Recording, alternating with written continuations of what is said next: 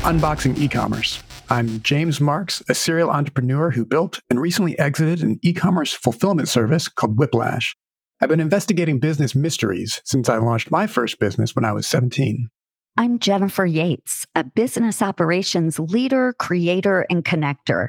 I quickly see the landscape of a business from all Zoom levels, angles, and relationships. We use our combined expertise and curiosity to understand the process behind the package. Each episode, we order from your favorite brands and reverse engineer their operations stack. We learn what tools they're using and why, so you can run your business like the pros. Jennifer, are you ready to unbox e-commerce? I'm ready. Let's get to that box. Hey, James. Hey. I've been dying to ask you this question. You returned, I don't even know, like a day ago from Japan.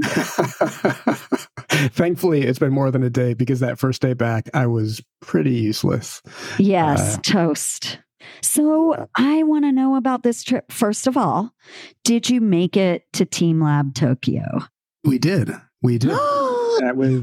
It was pretty fun. There's like mirror rooms and video installations, like 360-degree video installations. It was pretty fun. And then there's vegan ramen. After you're done, you can buy vegan ramen. Is it still, you take your shoes off and you wade through water? And yeah, you heard about the water? Yeah. So, yeah, I did it. It probably, yeah. You bet. Okay. Mm-hmm. So it sounds the same. Were you alarmed when they're like, oh yeah, now we're going to take your shoes off and like put your shorts on if you don't have them? Yes. Like, what? I was totally alarmed. And I was alarmed also when you squish through, it's kind of like what are those things like that kids have in the backyard that they jump in? You know, those jumpy things that are puffy. Anyway, it was like a play castle, like a bounce house. Bounce house. Castle. But there was like some of that bumpy material filled with water on top of it, and you had to climb out. I was like, I'm stuck. That might be slightly easier now. It was like lumpy and soft. They never put the water and the weird lumpy part. They didn't. Well, you know what? One was closed also, so maybe we didn't get to see that one. Or maybe I'm just exaggerating and remembering. I am one to exaggerate experiences. I really wanted to do a flip in the soft, lumpy part, and I didn't. Well, you could always go back. I could always go back. It's a lot of setup and tear down to get to Team Art Lab at Tokyo. Yeah. Did you stay the whole time in Tokyo or did you travel? We traveled a little bit. We went to Kyoto very briefly, and then Nara. In Nara, it's all over Instagram. Like there's like kind of tamed deer from like 1,000 years of domesticating these deer until they feed to your hands. Well, until they bite your hand off, trying to eat out of your hand. Yeah, and he's like gnawing at my jacket. Yeah. Like, so there's an interesting thing my kids noticed is the deer know when the purchase has been made because you buy these little crackers. Mm-hmm. And deer do not bother the vendor of the crackers at all. The crackers are all sitting there. The deer could get them, and they don't. They totally ignore them. But as soon as you hand them the money, the deer know it's game on. Game on. And they are on you. It's scary. Yeah, so I was having a hard time getting the paper undone. And then the deer are like at me and they're like chewing at my belt and my jacket and like all over me. And I'm like fidgeting. I'm kind of like running away trying to get the paper off these crackers because, man, maybe it was morning time where like I was like the breakfast shift. The deer were a little more hungry. Yeah. Oh, I don't remember what time of day I was there. But okay, these are the two questions I ask everyone who travels somewhere, like so that they don't have to go through their entire itinerary and give me the blow by blow. But I want to know, what was your absolute most favorite thing and what was the worst thing about your trip? So favorite thing early on, you're just trying to like handle your jet lag and boots on the ground. And my family has a lot of dietary restrictions and we're just trying to get calories, right? And so they just survive these first couple of days when we don't speak the language. We're just dumb as a stone. How Yeah. do we survive? So we're making one of those early trips across town, and we happened across a Shinto temple, I guess. Oh, yeah. And we kind of saw people bowing at a big torii gate and going in. And so we did that, and we went up there, and I didn't know a lot about Shintoism. I still don't, but I know like the first paragraph of Wikipedia. And I could just relate to it. It's one of the first kind of religions I ever looked at where I was like, well, that actually sounds okay. Sounds okay. You know, like that's not generally how I feel. Yeah. And so that was really special. And then, you put your hands on a tree and just like take a moment and pause. I don't know if there's something you feel in the tree or just because I was jet lagged and sort of out of slightly dizzy anyway, but it was kind of a special moment. That's amazing. Did you go to 7-Eleven? We like lived out of 7-Eleven. Yeah. Yeah. I was honestly like, there's the Phoebe Bridgers song, Day Off in Kyoto. I was just like singing it in my head the whole time. And she mentions going to 7-Eleven in the store. And I'm like, oh my God, I'm doing it. This is great. Yeah. The rice triangles. The onigiri. Yeah. Oh, see, you learned it. Well, I think we have a Japanese influence on the Bay Area. So some of that stuff is there. And so that was actually probably another favorite part is looking around all the Bay Area, sort of like the style of the craftsman houses. I think a lot more of that is Japanese influence that I had understood. And then you're going to some of those sort of OG instances and you're like, oh, this is what that house on College Avenue is trying to do. Yeah, the OG. Okay, so your favorite part was that early on. What about the worst thing? Oh, I'm not going to answer that. Uh-oh. Okay. No, it was fine. I lead such a charmed life. It would be uncouth to complain about like literally anything. I love that word so much. I hope I didn't make it up or mispronounce it. No, you didn't, and you didn't. You said it absolutely perfectly, and it is a word, and it's awesome. It's an awesome word. Thank you for making my day. How about you? Any updates on your side? I went to the doctor to get an x-ray on my knee because about 3 weeks ago, I was walking the dogs, dark at night, like dark sidewalk, everything's dark and pitch black dark. And the dogs decided that they needed to see or smell something on the opposite side of the sidewalk from me. Where this is going. They tore in front of me, and to avoid stepping on them, I instead tripped over them and fell on my kneecap. I couldn't get up for a while. I think I just shattered my entire kneecap. I hobble home. I put frozen corn or peas or something on it and elevate it. No swelling. Wow. Just kind of a scrape and a little of a bruise. And so I was like, oh, I made it. Yeah. But here we are several weeks later and it still feels bruised. Not quite right. Mm-hmm. Yeah. So she being the doctor was like, we need an x-ray. You may have fractured your patella.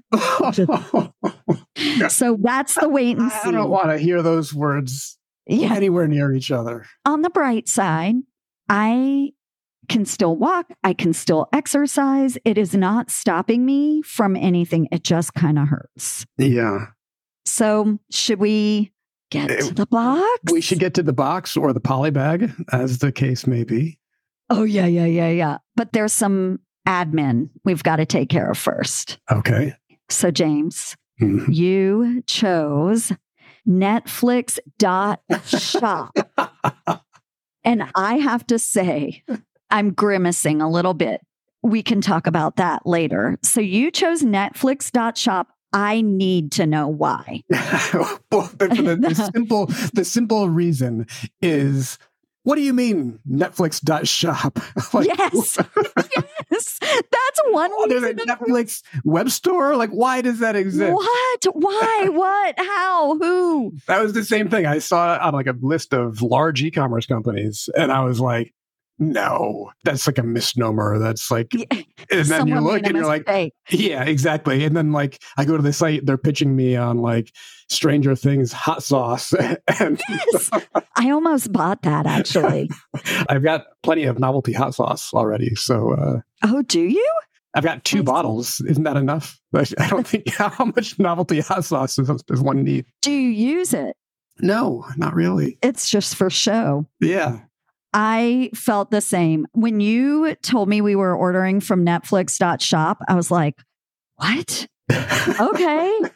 So that's pretty much the only reason. That's the only reason. The other thing I thought was a little bit fun is when I was kind of looking into it, trying to make the decision, I noticed that they shipped their last red mailer, which, I remember very well having those in our house. The last one shipped on September 29th of 2023. So just a couple months ago. You're kidding. I didn't realize they were still doing that. It was still on? Yeah, I mean, that's why they turned it off, I suspect. Oh, okay. So speaking of, let's go through a little history. And our dear poor listeners, I am not going to walk you through the history of Netflix because if you want the history of Netflix, I do recommend reading No Rules Rules by Netflix founder Reed Hastings and cultural expert Aaron Meyer. I loved that book. It was really good. You do learn about the history of Netflix, why they don't have rules there. It's interesting too. Like people who are employed by Netflix kind of cycle in and cycle out. It's like a stopping point, and everyone realizes that. So I'm not going through the history of Netflix. I was like, I'm just going to go through the history of Netflix.shop. Which already that URL, I feel like the .shop domain is like kind of tarnished goods. I don't know that I see a lot of people really using it and like trusted brands using it. But Netflix.shop sounds great. It sounds great. And I have not seen people use it, but maybe I travel in different internet circles. I don't know. I guess I thought it was like .biz. Like it's kind of an off-brand .com, and it's like sends there's a little bit of a signal to it, right? Yes, and it's not a great one. And I think .shop maybe is the same way, but I think maybe it works because Netflix is such a established brand in another domain that you're saying, okay, it's Netflix, but it's the shopping site. So it's with it for that reason. Yeah. They got away with it. Yeah, I think so. The online store, I was surprised to learn this because when you told me to order, I had never heard of it. It's been around since summer 2021. Okay. So already a little over 2 years. It started on June 10th. They launched first in the United States. It was hard to find a lot of research on it. So basically, they were just trying to expand their revenue footprint, and appeal to viewers about basically shopping their favorite shows and offering materials, from the shows. So besides being a source of revenue, they already had some retail partners, Target, Walmart, a few other. That makes sense. Like you could buy a Stranger Things shirt at Target. And that feels like a normal thing. A normal thing. But then, they licensed it out. But then if you think about it, it's like, wait a minute. Just like you said, we're equally a large name and we can just have our own shop. I mean, they're still working with retail partners for sure, but they wanted to capitalize on their popular shows. Lupin, Stranger Things, The Witcher. They sell streetwear, food and beverages. You talked about housewares, clothing, shoes, toys, plushies, softies, whatever, and jewelry. I saw you could get a sleeping bag of the red DVD envelope. There's a commemorative. Did you get the sleeping bag? No. I missed that. I was going to get a Squid Game jumpsuit. It's like the full thing, but then the face mask was there and I was like, is that removable? Or do I have to wear the face mask? So I was like, I'm not going to risk it. Yeah. It's a commitment. So I didn't get that. What's cool though is, and I vaguely remember hearing about this, they kind of started the merch game early, partnering with the bicycle brand Mongoose, and they made bicycles for the Stranger, a play on Stranger Things. So they could buy the bikes that they ride in the show? Yeah. Multiple bicycles.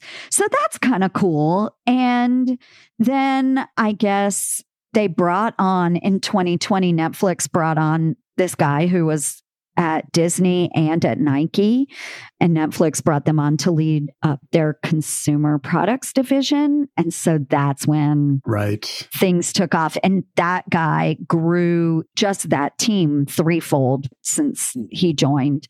And get this, in 2025, so very soon, Netflix plans to open brick and mortar stores. Oh, nice. Yes, with merch, restaurants, live events, and immersive experiences. Oh, and I was like, take your shoes off. Maybe you can take your shoes off and wade through bumpy, jumpy things. Rental shorts for the Netflix immersive dining. Can't wait for that. Then I was like, well, what do they mean? And I read, I think there are pop-ups, and one was a pop-up of Squid Game. You could play, without getting killed, you could play the games that they play on that show. That seems upsetting to me. I haven't watched the show, but it seems like a bad thing. Well, you don't get killed. Oh, I guess that's a spoiler alert. Sorry. People who have never watched. We'll have to put a warning on it. Yeah. So that's the history, sort of the Netflix.shop. So we ordered on a Wednesday. I don't know about you, James. I can hear you clicking. You're going to talk me through the back end. I am dying to know, because I will say my shopping experience, the note I put was not loving their search, scroll, or categories. Oh.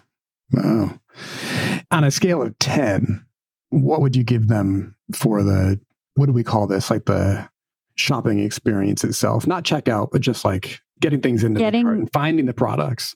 It was low for me. I would say my first instinct is 3 or 5. Ooh. I know that sounds mean. Okay, let me say 5. I'll say I don't 5. I heard a really strong coming out. That was like your instinct really was that 3. Can we say 4? Let's say 4. Even if during the experience it wasn't so terrible, the after effect, all I can remember from the experience is I was annoyed. Wow. I wonder if the benefit, or like the kind of, we're coming through the front door and we're like trying to find something to buy, which I wonder if that's different than if you're finding them. I'm looking for a Stranger Things t-shirt, and it's like, maybe it's being advertised to me on social media, and I come in, targeted that way, that there's a lot of just like single item purchase and category purchase, and like you're not shopping across shows the way we were. So I wonder if it's not a realistic experience. Maybe, and I admit, maybe I'm not inside their demographic, because I'm typically not one to. Yeah, I'm way outside their demographic. When I was looking at this stuff, I'm like, who the hell is buying this stuff? But it's like, I was thinking the same. I have it on a credible source that this store does material revenue. I could not find that information. I tried. I don't want to bleed my source, but I have. Oh, I think we should. I have good information that it's material revenue. Somebody's buying this. That was also my experience. Like when we would run projects at Whiplash, and something like ship 10,000 of like some record, and you're like, who is buying all this stuff? That's why I work on the backside. That's why I work on the operations side, is because I don't really understand or have good questions to those things. I don't really know how to sell things to consumers. I think it's always a bit mysterious to me. So I'm like, well, somebody sold it. Now I got to ship it. It's like a different skill. It is a different skill. I'm terrible at it too. I just am terrible.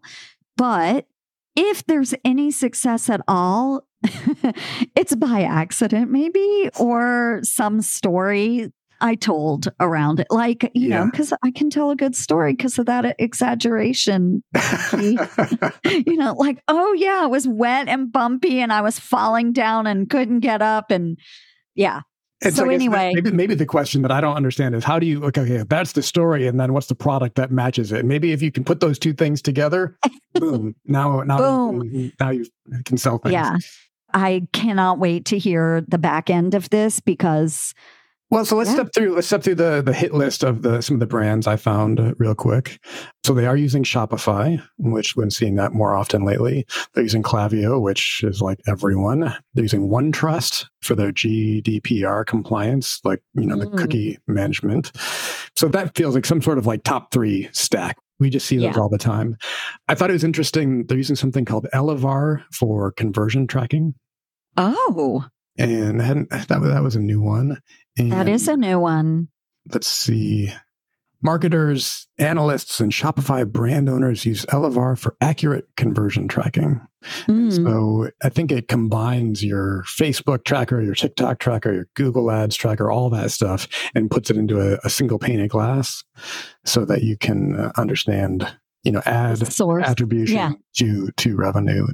And even though it's not my specialty area, I know enough about e-commerce to know that it's all about recurring purchases and the total lifetime value, and that you'll often lose money on the first purchase.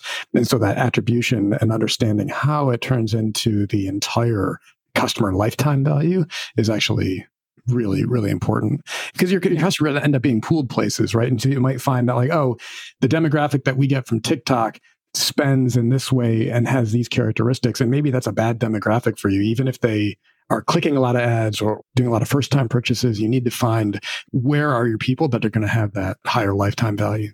That's right. Continuing down the list, I think what I like about this one, this is a relatively new store, right? You said they started this in like 2021. Yep. And so I think we're seeing a relatively like best of the tools if you're starting this today, right? Because some of the other technologies that we've seen were maybe the best if you're starting it 10 years ago and that stuff is grandfathered in.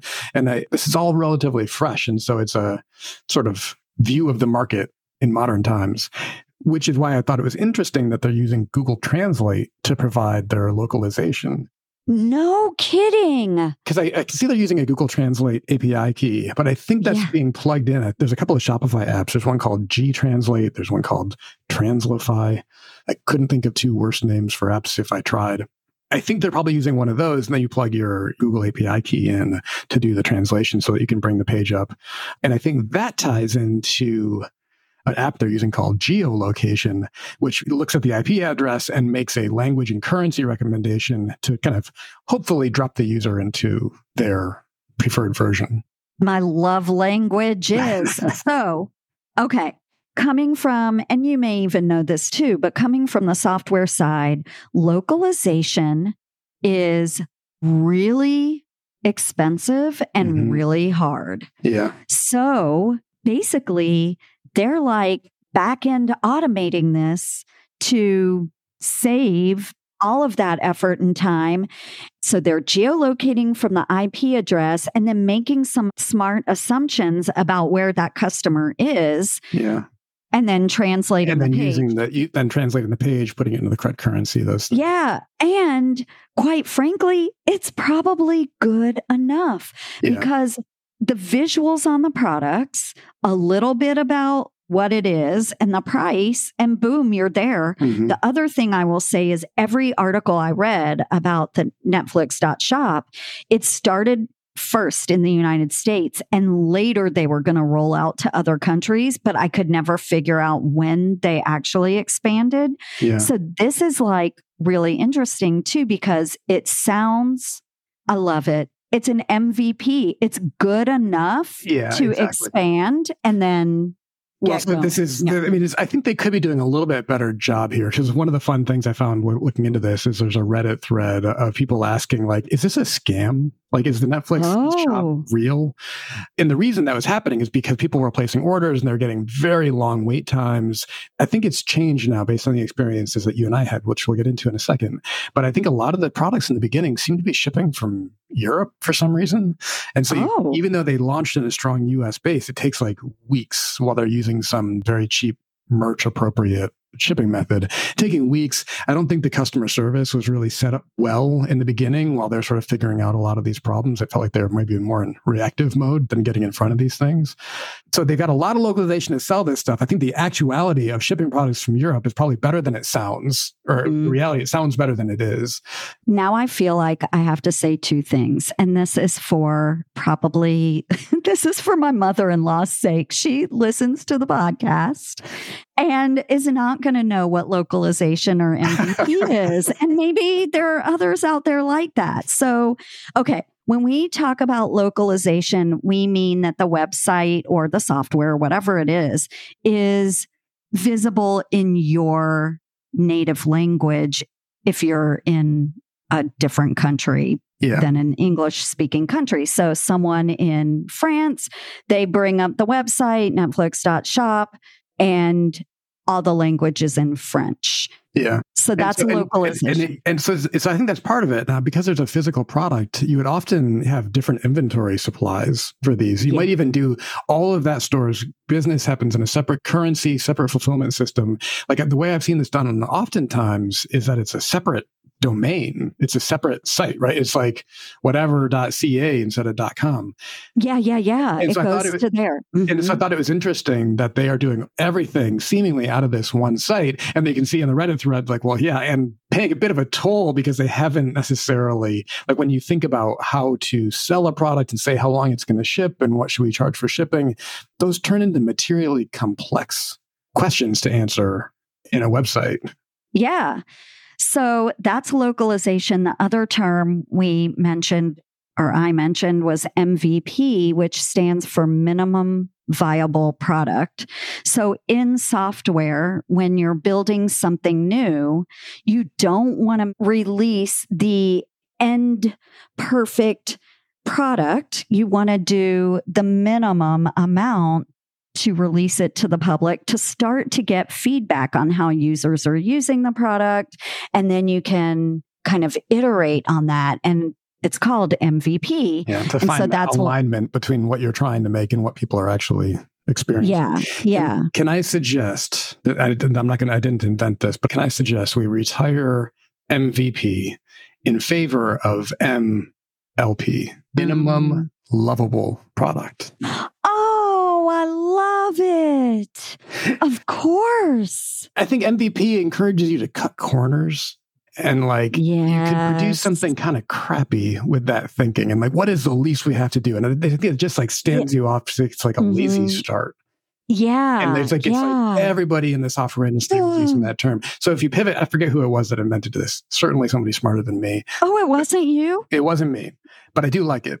I love it. Minimum lovable product, because I think there's a lot of little things that give a product soul and make it, when it's really fast, and that's part of what makes it great. Maybe that, like somebody says an MVP, well, MVP doesn't have to be fast. What if that's the thing I love about it? What if that's the thing that makes it special is that it's fast? Yeah, I love it. Minimum lovable product.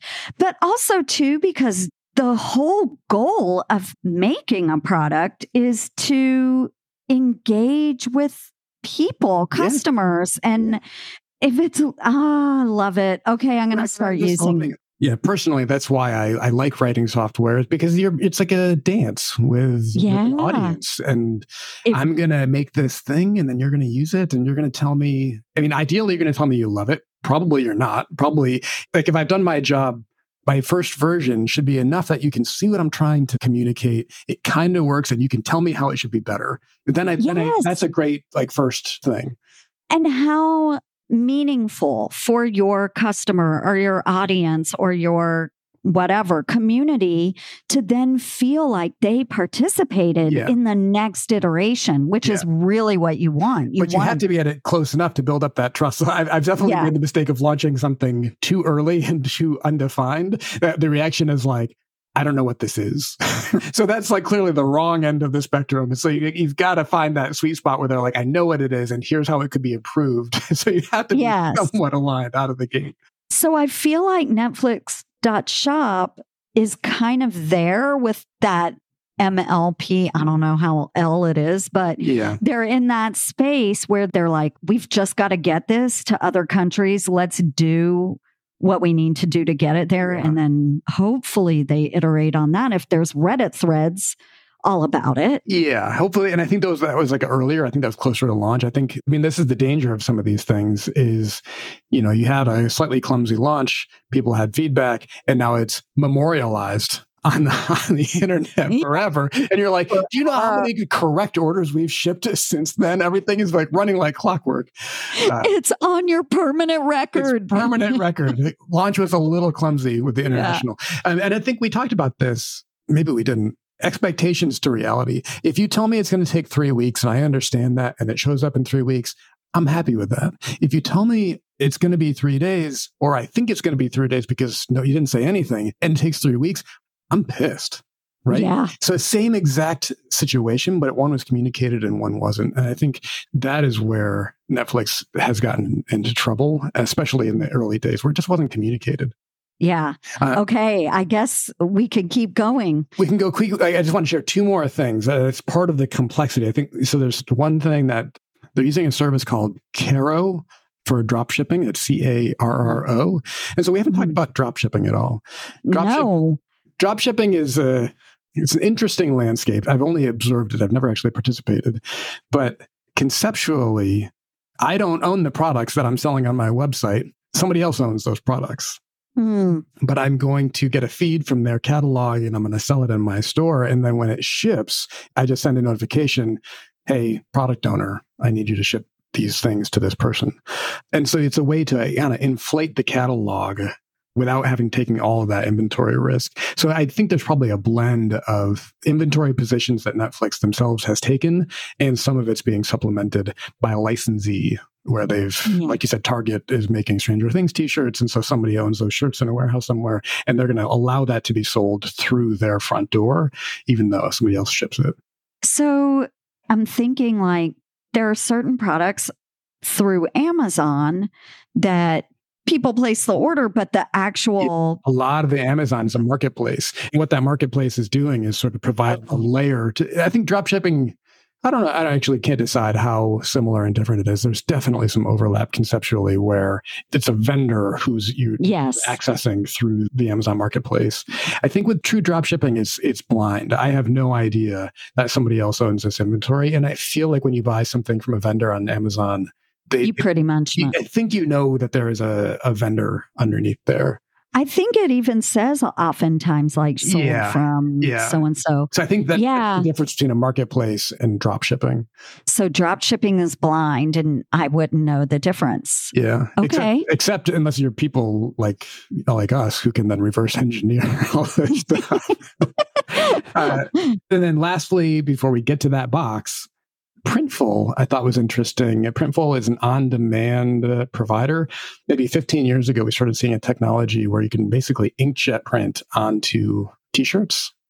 Oh. So t-shirts for millennia have been screen printed, right? And so you have to make a screen, and there's some setup cost to that. And then you've ordered screen printing, you know all about this stuff. I do. And you've made screen printing. I've made my living screen printing for a long, long time. Yeah. I know about it pretty well.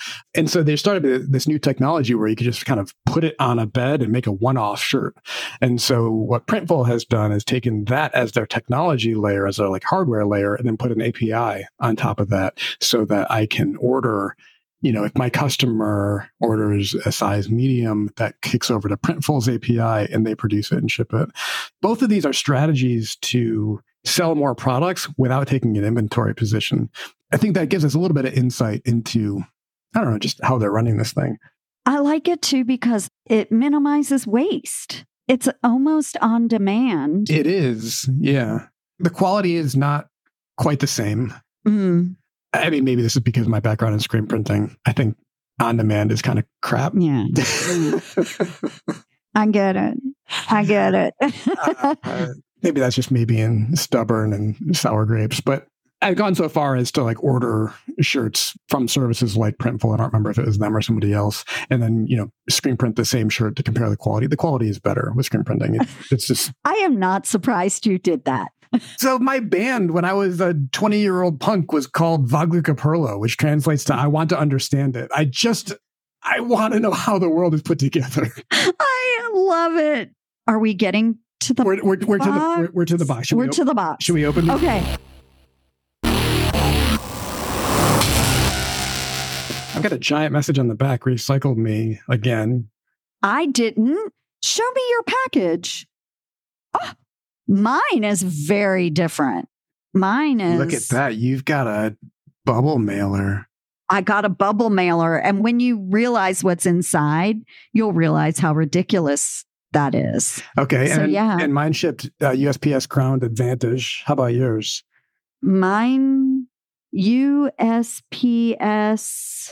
there is no clue on this packing. Weird.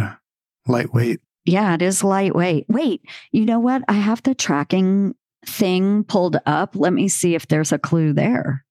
USPS Parcel Select Lightweight. Parcel Select. There we go. So I think this is something they rolled into and now is USPS Ground. I wonder if they've got like a label provider that hasn't updated yet. You told me a couple episodes ago about USPS Ground changing. Yeah, Parcel Select I think is one of the ones that got killed. Okay. So this is ridiculous. So I'm opening my bubble mailer. There is no packing slip in it either. So I guess we're getting to companies that only put the label on the package and that's all you get. But I got... Oh, Netflix and chill socks. Very nice. Yes. I thought they were funny. And I mean, I guess this is a sock. I don't know. I feel like you can't go wrong with socks, and they were funny. How many socks have we ordered across the episodes of this podcast? I know. I now have socks. I have 1, 2, 3, 4, 5, 6 socks. Wow. I never could have predicted. This is why you have to get out of bed every day, because you can't predict what's going to happen. What did you get? Mine's a gift. It is a Cowboy Bebop t-shirt. Ooh, that looks awesome. My wife is a fan, and if I was a little bit smarter, I would have not told her about it and given it to her as a Christmas gift. But I did tell her about it, and the shirt is due later today. On the podcast. She knows we are recording today and wants her shirt. And I do think mine was direct to garment. It does not feel screen printed. It's a little bit of a uncrisp edge, which is a tragedy because this pink color combination would print very, very well. Well, mine is definitely, it's like stitched into the fabric and it's definitely machine. Like I remember during the Henrietta Fahrenheit days, there were a couple of the designers who had items in my store who had discovered like the knitting machines or whatever. Mm-hmm. And they made beautiful scarves and whatnot that said like, let them eat cake, or whatever.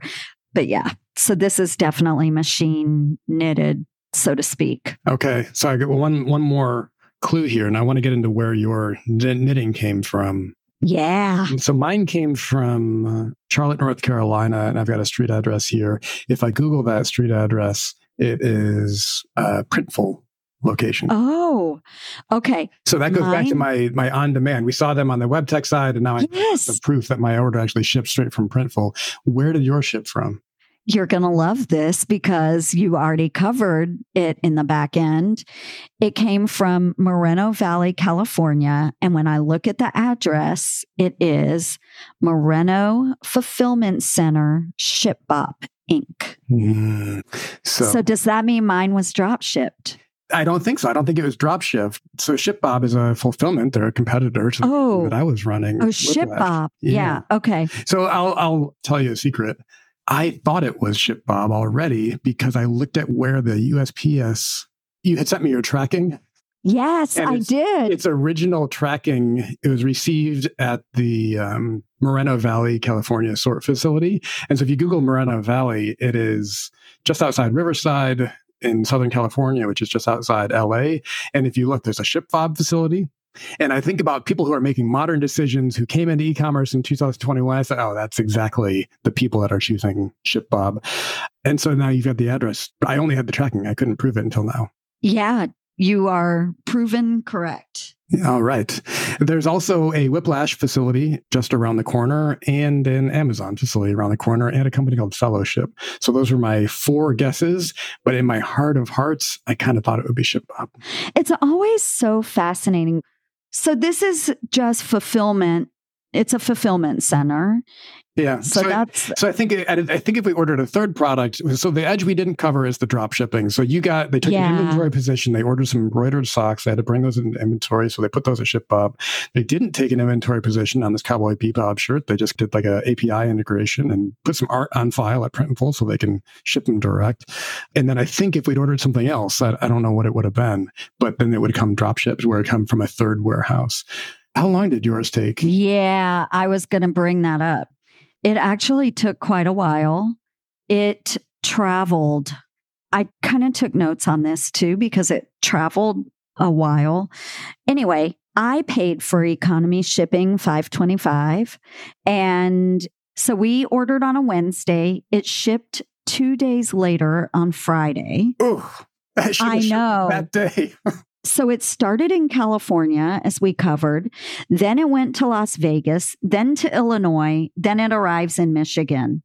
It arrived in Michigan the Tuesday after I ordered. So we ordered on a Wednesday. So a full week later, it arrives in Michigan on Tuesday. Guess when it gets to me? When? Not till Saturday. It ding-donged around in Michigan from Tuesday to Saturday. Wow. Well, so it took a full week and a half. Let's talk a little bit about the time that you ordered, because these dates were setting off alarms for me. This is the week leading up to Black Friday. Was it? Yeah. Or 2 weeks? Well, I'm looking at... When did we order? I need to look at the calendar. It entered the system on the 17th. Yeah, you're right. It's 1 week before Black Friday. The week leading up. And so so it's a little bit early. I kind of thought you would have made the cutoff a little faster. That's not as gracious as I normally would come to expect from USPS. But on the flip side of that, Black Friday and Cyber Monday, I feel like are spreading forward further and further. It used to be this moment that everything is on. Now everybody's advertising their sales early. That's really smeared across a lot of November, frankly. Yes, you're right. It's like everything. Like Halloween starts in July. Yeah. Black Friday starts in, Halloween. I mean, Yeah. So I think it's probably some of that smear effect is that they were seeing higher volume, even though it wasn't actually the day yet, which thank goodness that's happening. Like, I'm not going to speak to the October or like a Halloween in July because that's upsetting. But spreading these sales around is good for everybody, because otherwise you have to have this capacity that can handle this 10x spike for like 3 days. Like that means you're way over designing or you're really falling down. So spreading it over like a 6-week period is just so much better for everybody. Spreading it out actually helps make it be more predictable. Yeah. Because you're not one snapshot in time of a spike. Yeah. And like spreading it out, you could see the trend earlier on and either do something about it or recover or plan or whatever. Yes. And just shipping 10 orders a day for a week straight is very different from shipping 70 orders all at once. And those numbers, it sounds doable either way. But like when you turn those numbers to material scale, the building's not big enough. The truck's not big enough. You can't find enough employees in your time zone. You end up with real issues. Yeah, 100%. So anything else on this label I should be curious about? I don't think so. I think this is an interesting one just because we do have so much variety on what it means. It's like brought together under this single masthead. It's actually a lot of different systems working together to create the consumer experience. I have to say that despite my little 4-box online shopping experience, not knowing the behind the scenes is like a 10. It's really cool. Like it is. It's very cool to hear all of the pieces that come together and how we even missed one of the cases. You know what we need? We need more people on the show so we can cover more edges. I suggest that we bring guests on. I love it. I know we've started a list. we have a list. I happen to have received this morning our first acceptance of a guest appearance by a friend of mine who's a social connector in the e-commerce space. So this is somebody who knows the business at scale and I'm pretty excited to have on. That's amazing. So with that, we're not going to spoiler that one. We're going to leave you It's hanging. out there, though. There's future attractions. Got to the box, and we're going to get to another box. Surprise. Thanks for listening. James's latest company is called Trivial. They are building a data platform for online businesses to quickly see the metrics that make a difference. And Jennifer's business, Roux, that's ROUX, provides the operating structure for growing businesses so they can move from fires to flow. If you have an unboxing experience you'd like us to evaluate, you can find us on LinkedIn. And don't forget to rate, review, and subscribe to Unboxing E-Commerce wherever you get your podcasts. Bye-bye.